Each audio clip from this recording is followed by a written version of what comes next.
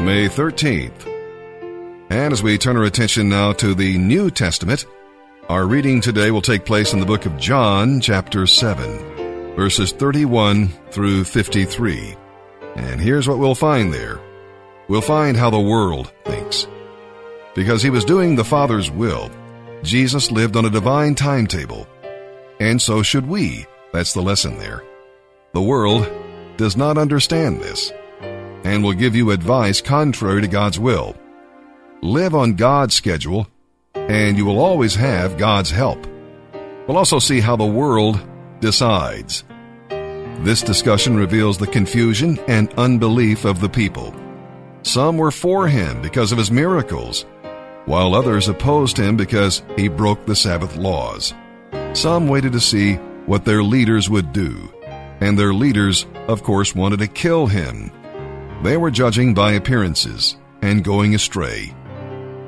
And we'll see what the world needs as we read today in John chapter 7.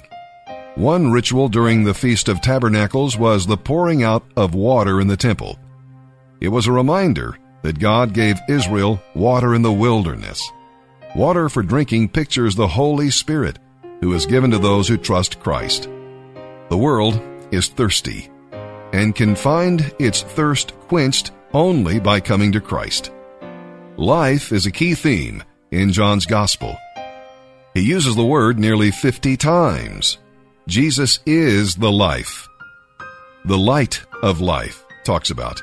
Also mentions the bread of life and the fact that he gives the water of life. This is all about life. And of course, Jesus laid down his life so that we, you and I, might have eternal life. And with that, let's begin reading today in the New Testament.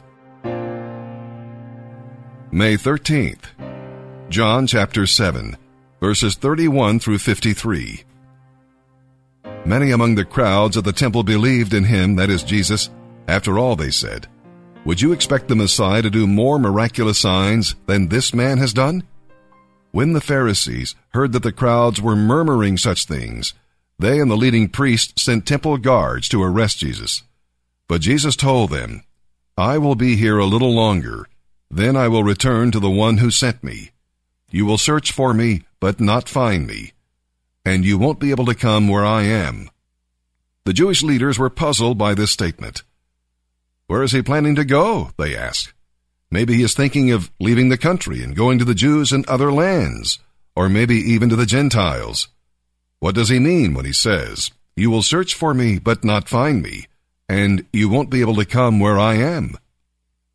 On the last day, the climax of the festival, Jesus stood and shouted to the crowds, if you are thirsty, come to me. If you believe in me, come and drink. For the scriptures declare that rivers of living water will flow out from within. When he said living water, he was speaking of the Spirit, who would be given to everyone believing in him. But the Spirit had not yet been given, because Jesus had not yet entered into his glory. When the crowds heard him say this, some of them declared, this man surely is the prophet. Others said, he is the Messiah. Still others said, but he can't be. Will the Messiah come from Galilee?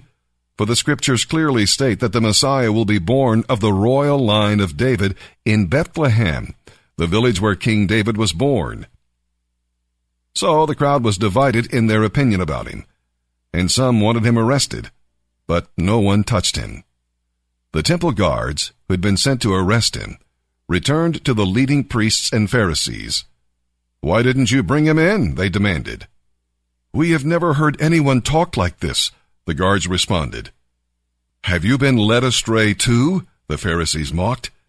Is there a single one of us rulers or Pharisees who believes in him? These ignorant crowds do, but what do they know about it? A curse on them anyway. Nicodemus, the leader who had met with Jesus earlier, then spoke up. Is it legal to convict a man before he is given a hearing? He asked. They replied, Are you from Galilee too? Search the scriptures and see for yourself. No prophet ever comes from Galilee. Then the meeting broke up and everybody went home. Today we're reading Psalm 109, verses 1 through 31. And in this psalm, we'll see that when people have lied about you, spoken hatefully to you, and rewarded you evil for good, you would benefit from reading this psalm.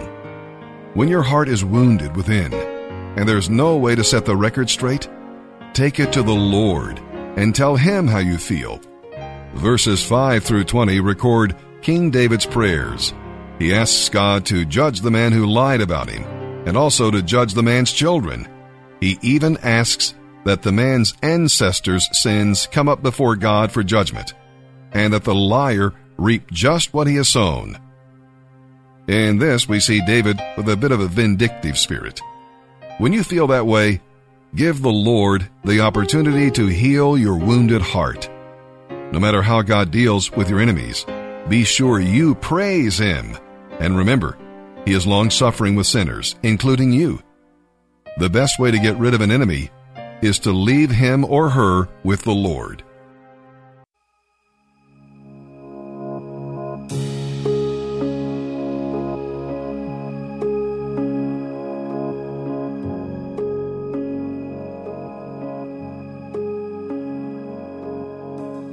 This floor, these walls, all the stories they were telling, they talked, all the crippled hearts that got up and walked. It's holy ground. These prayers, these songs, hymns and melodies we sung for so long. The offerings that come at a cost, it's holy ground. And anyone that is hopeless, anyone that is broken, anyone that is lost won't leave the same. And anyone that is searching, anyone that is hurting, everything that you lay down, He can change in this place. This room, this space, truth from heaven echoes from age to age. Words that call impossible things to change. It's holy ground. Ooh, yeah. And anyone that is hopeless, anyone that is broken, anyone that is lost won't leave the same. And anyone that is searching, anyone that is hurting, everything that you lay down, He can change in this place. In this place.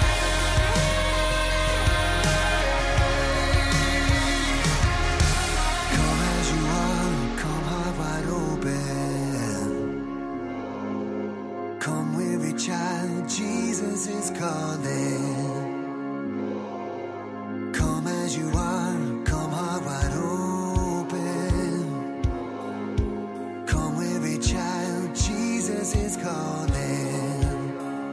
And I said, come as you are, come heart wide open. Come weary child, Jesus is calling. And anyone that is hopeless, anyone that is broken, anyone that is lost, whoa,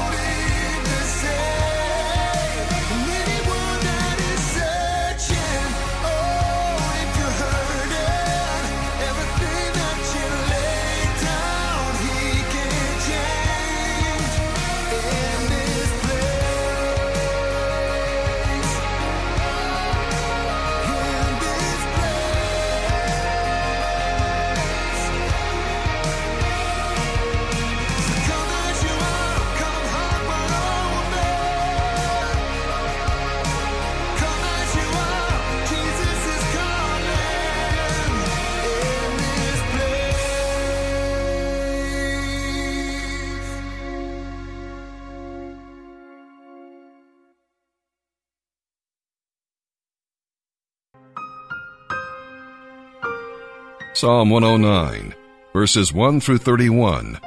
For the choir director, a psalm of David. O God, whom I praise, don't stand silent and aloof while the wicked slander me and tell lies about me. They're all around me with their hateful words, and they fight against me for no reason. I love them, but they try to destroy me, even as I am praying for them. They return evil for good, and hatred for my love. Arrange for an evil person to turn on him. Send an accuser to bring him to trial. When his case is called for judgment, let him be pronounced guilty. Count his prayers as sins. Let his years be few. Let his position be given to someone else. May his children become fatherless, and may his wife become a widow. May his children wander as beggars. May they be evicted from their ruined homes. May creditors seize his entire estate, and strangers take all he has earned. Let no one be kind to him. Let no one pity his fatherless children. May all his offspring die. May his family name be blotted out in a single generation. May the Lord never forget the sins of his ancestors. May his mother's sins never be erased from the record. May these sins always remain before the Lord. But may his name be cut off from human memory, for he refused all kindness to others. He persecuted the poor and needy, and he hounded the broken-hearted to death. He loved to curse others. Now you curse him. He never blessed others. Now don't you bless him. Cursing is as much a part of him as his clothing, or as the water he drinks, or the rich food he eats. Now may his curses return and cling to him like clothing. May they be tied around him like a belt. May those curses become the Lord's punishment for my accusers, who are plotting against my life. But deal well with me, O sovereign Lord. For the sake of your own reputation, rescue me, because you are so faithful and good. For I am poor and needy, and my heart is full of pain. I am fading like a shadow at dusk. I am falling like a grasshopper that is brushed aside. My knees are weak from fasting, and I am skin and bones. I am an object of mockery to people everywhere. When they see me, they shake their heads. Help me, O Lord my God. Save me because of your unfailing love. Let them see that this is your doing, that you yourself have done it, Lord. Then let them curse me if they like, but you will bless me. When they attack me, they will be disgraced. But I, your servant, will go right on rejoicing. Make their humiliation obvious to all. Clothe my accusers with disgrace. But I will give repeated thanks to the Lord, praising him to everyone. For he stands beside the needy, ready to save them from those who condemn them. Proverbs 15, verses 5 through 7. Only a fool despises a parent's discipline. Whoever learns from correction is wise. There is treasure in the house of the godly, but the earnings of the wicked bring trouble. Only the wise can give good advice. Fools cannot do so.